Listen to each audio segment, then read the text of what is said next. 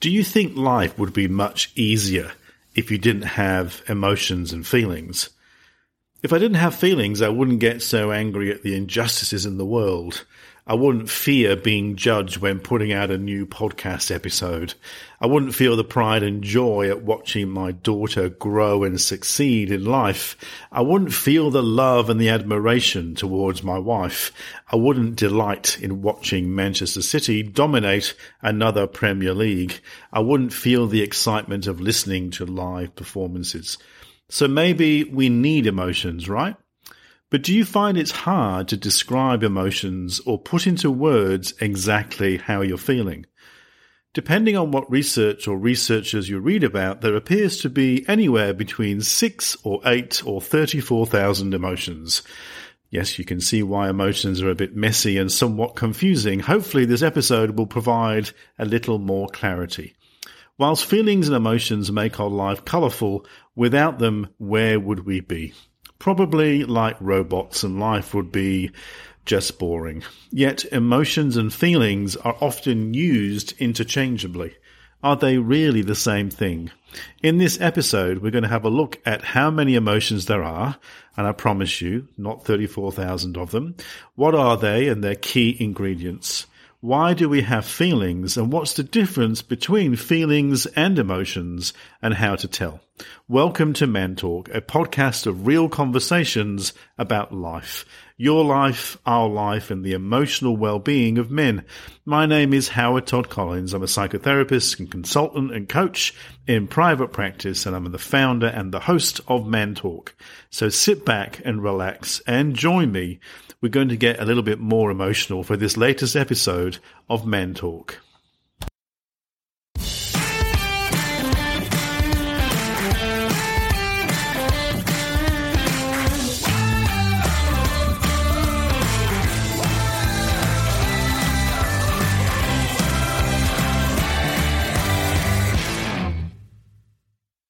Hello, hello, hello, hello, hello. How many hellos can I put in there? I do tend to do more than one hello in most of my episodes. I've noticed that. That was about 5 or 6. Anyhow, I hope you are well. Thank you for joining me for episode number 5. It will be great to hear how you're experiencing these episodes and these topics of Man Talk. Please let me know what you think. You can email me at hello@mantalk.com.au. It will be great to get some constructive feedback and maybe even some ideas of other topics you would like to see included in these series.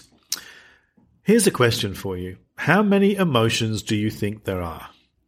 Well, in 1972, there was some research done by psychologist Paul Ekman, who suggested that there are basically 6 emotions that are universal throughout human culture.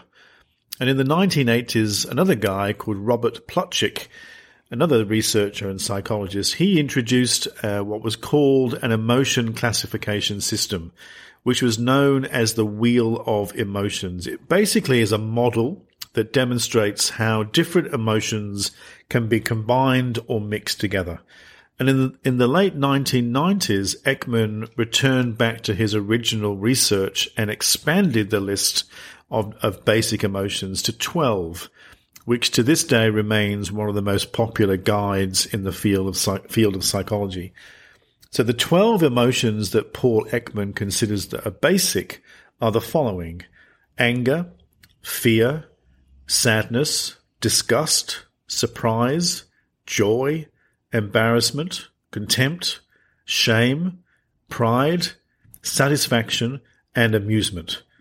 And I guarantee some of you were counting as I was listing these emotion words to you. Now, you and I are born with these wired into our brains, these basic emotions. And this kind of wiring causes our body to react and get triggered into certain behaviors based on certain urges. And we're going to explain that a bit more later in the episode. But these 12 emotion words don't really express the complexities of our feelings, really. Each of these emotions just have other feelings attached to them. So just for example, if you think about being angry, so if you have anger as part of your emotional experiences, you may say that you feel angry, or you may say that you feel frustrated or irritable or you're furious or outraged. If you're feeling joy, you may say, I feel happy, or delighted, or I'm enjoying myself. You may say, if you're feeling fear, that you're feeling anxious or nervous or panicky, and so on. So there's so many words that we use to describe our emotions. I will leave a link to the Wheel of Emotion. It's a useful tool to learn to understand your own emotion language. So I'll leave the link in the show notes for you. But what are emotions and why do we need them?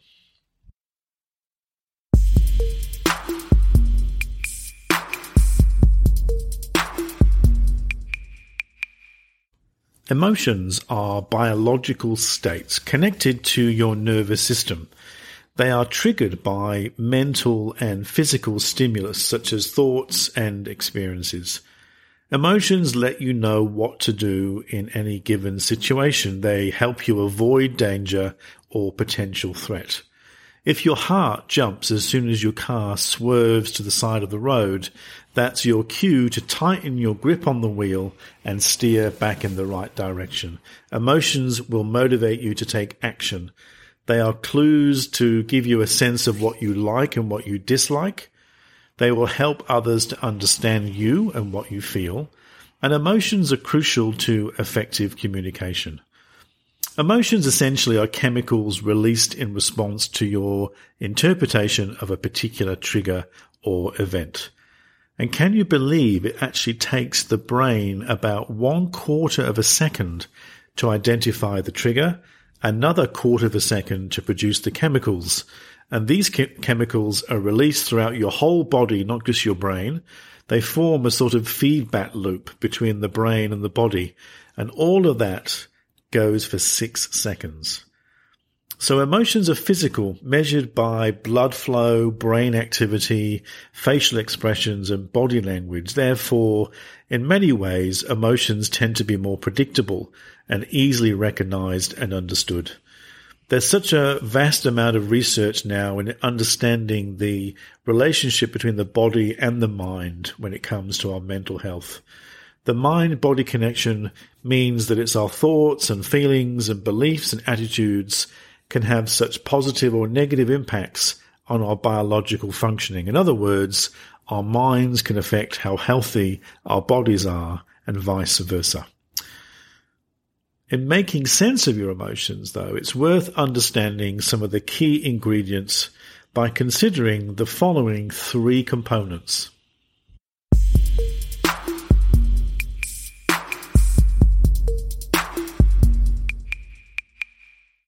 Emotions activate your thoughts, attitudes, and beliefs about what is happening in your life, which ultimately determines how you will act. There are 3 key elements that's worth considering. The first one is subjective experience. Now, whilst the research suggests that we all experience basic universal emotions, doesn't matter where we're living in the world or what kind of background or culture or gender, we're also beginning to understand, of course, that experiencing emotion can be highly subjective. We have broad labels for emotions like angry or sad or happy, but your own experience of these emotions will be much more multidimensional and therefore highly subjective, depending on your own experience of your own life.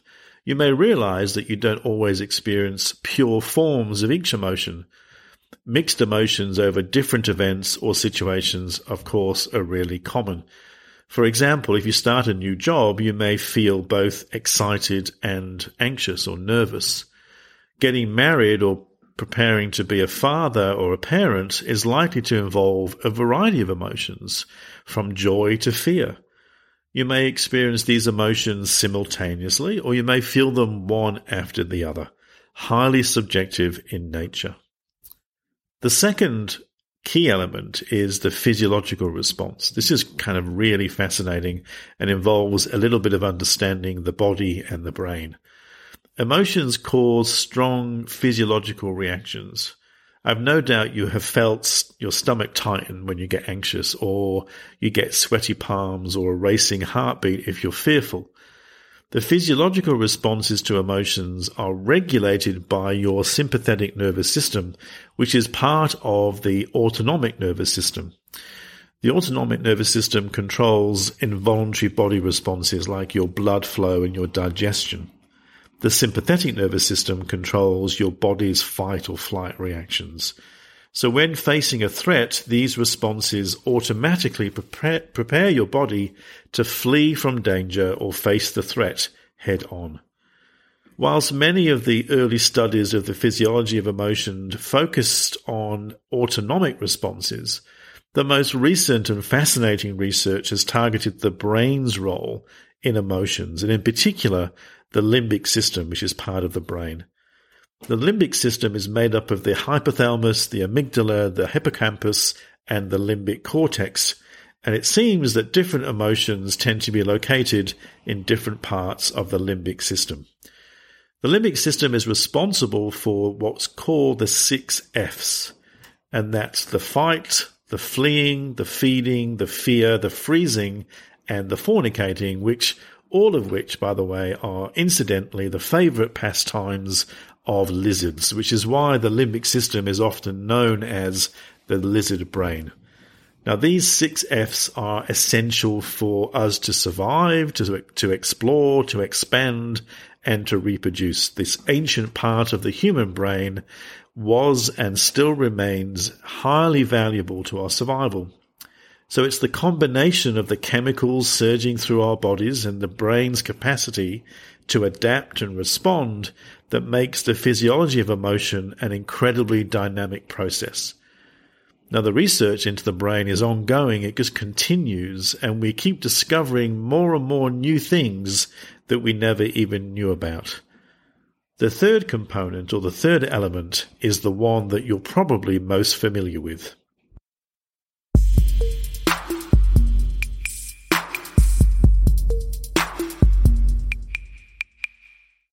The final element or component of emotion is the behavioral response. It's the actual expression of emotion. We spend a significant amount of time interpreting the emotional expressions of the people around us, whether we're aware of it or not. Our ability to accurately understand these expressions is tied up to what we know as emotional intelligence. And these expressions play such a big part in our overall body language. Research suggests that many expressions are universal, like a smile to indicate happiness or a frown to indicate sadness. But there are also many socio-cultural norms that play a role in how we express and interpret feelings. Behavioral responses signal to others how we're feeling, but research also shows that they're vital to our well-being. In a study in the Journal of Abnormal Psychology, they found that while watching negative and positive emotional films, suppression of behavioral responses to emotion had physical effects on the people watching the movies. And one example was elevated heart rates. So very broadly, this suggests that expressing behavioral responses to stimuli, so positive and negative, is much better for our overall health and well-being than withholding those responses inside. And this is something that's really relevant, particularly to men who end up withholding a lot of their emotions and not expressing them enough, and they get held within the body. There are clearly benefits not only to smiling and laughing, but also to express negative emotions in healthy ways. Emotions continuously regulate every living cell in your body to adapt to emerging threats and opportunities. They provide raw data about the world around you that is essential to your functioning. Emotions are linked to your brain and therefore produces certain psychophysiological changes that allow you to adapt to your environment. So what's a feeling and why do we have them? And what's the difference between feelings and emotions?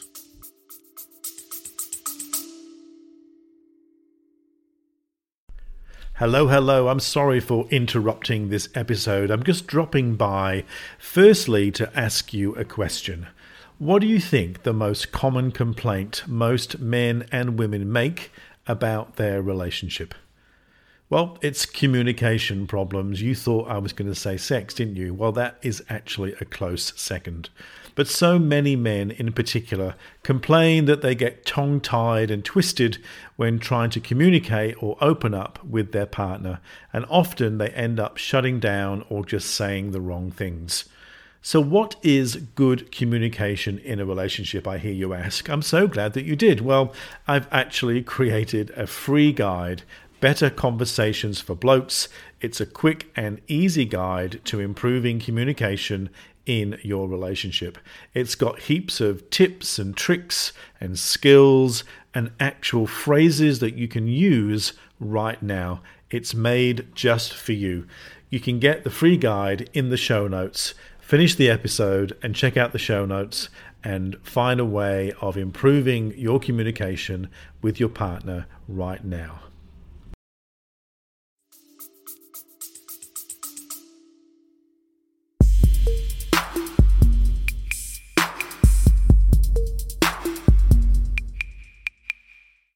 A fundamental difference between emotions and feelings is that feelings are experienced consciously, while emotions tend to manifest themselves either consciously or subconsciously.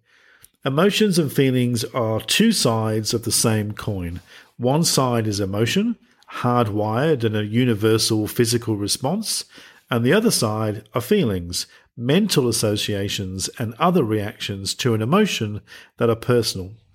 So your feelings are acquired through your experience. Feelings are mental. They cannot be measured always that precisely because they are more subjective, somewhat idiosyncratic, and occasionally a tad confusing.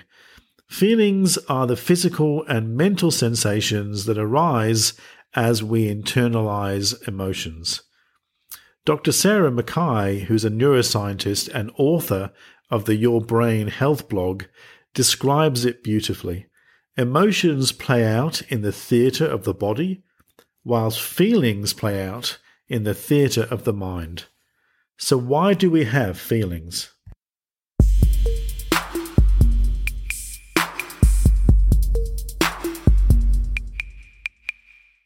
Your feelings are how you begin to make sense or make meaning of an emotion.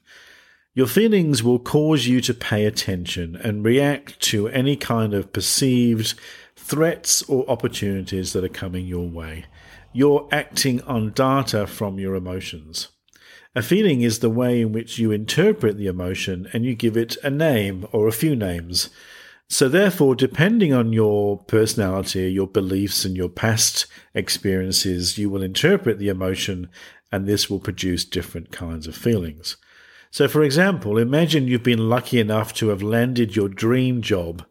The emotion that overwhelms you probably will be the emotion of joy, and that will manifest itself in other feelings like, well, satisfaction or optimism or even gratitude, amongst other feelings. So how do you tell the difference between emotion and feelings? Well, generally, emotions are usually fleeting. It's the feelings that they provoke that tend to persist or grow over a lifetime. Emotions are inborn and common to all of us. The meanings they acquire and the feelings they prompt are deeply personal. Emotions come first and then feelings come after as the emotion chemicals work through your body and your brain and you begin to make sense of your experience. There are so many different ways, of course, to feel a particular emotion. So just for example, from my own life, I never used to think that I experienced the emotion of anger. I thought I was pretty chilled and relaxed, that I didn't get angry very often. The truth of it was I never really noticed that it was anger. I would tend to be funny or cynical rather than getting annoyed. I'd also go very quiet.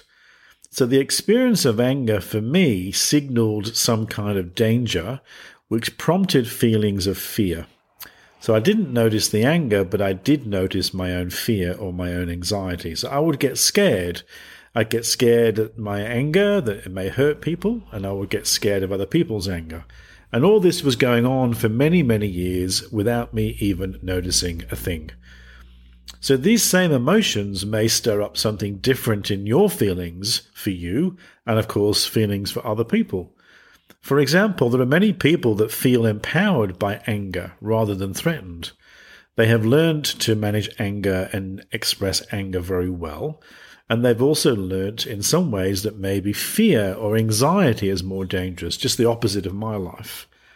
So somebody may overlook their fear, instead feeling angry in response to any kind of physical signals that they're feeling fearful or scared. Emotions and feelings are part of us, and they influence us to such a great extent that it creates the way we make decisions in everyday life. And in many cases, we're not always aware of the role they play in the way we experience life. Most people, of course, are more comfortable feeling certain kinds of emotions and stay away from others. Like for me, for example, with my anger, I would stay away from anger, but I would feel more anxious and scared instead. And we're not always aware, of course, of underlying emotions. So let me guide you through a moment of your own self-reflection.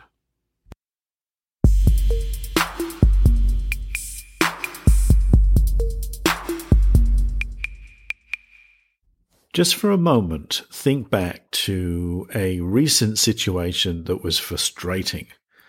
Maybe someone cut you off in the queue, or maybe you couldn't make your laptop work, or your phone wasn't working properly, or you lost your parking space, for example, and you were feeling frustrated.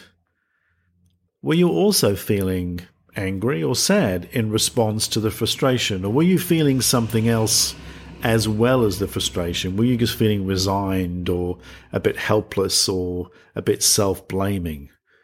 Many, many men that I work with will use the term frustration as a really common emotional expression of something not quite working for them.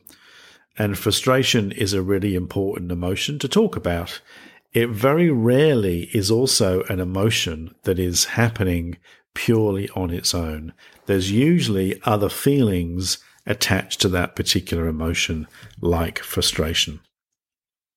Or even think back to a recent situation that was disappointing. Maybe a friend or a partner let you down, or you didn't get something you were hoping for, maybe a job. Or maybe you didn't live up to your own standards for some reason. Were you feeling, or did you feel sad or angry or hurt?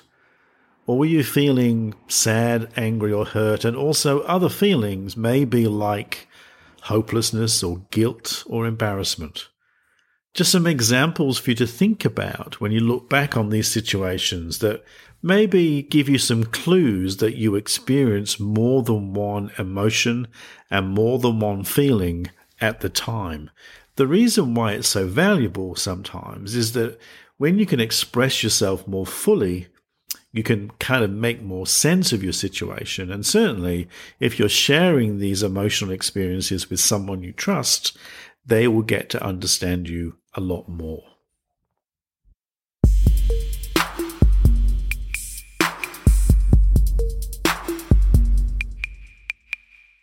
Getting a handle on your emotions will help you communicate what you need, either from yourself or to the people close to you.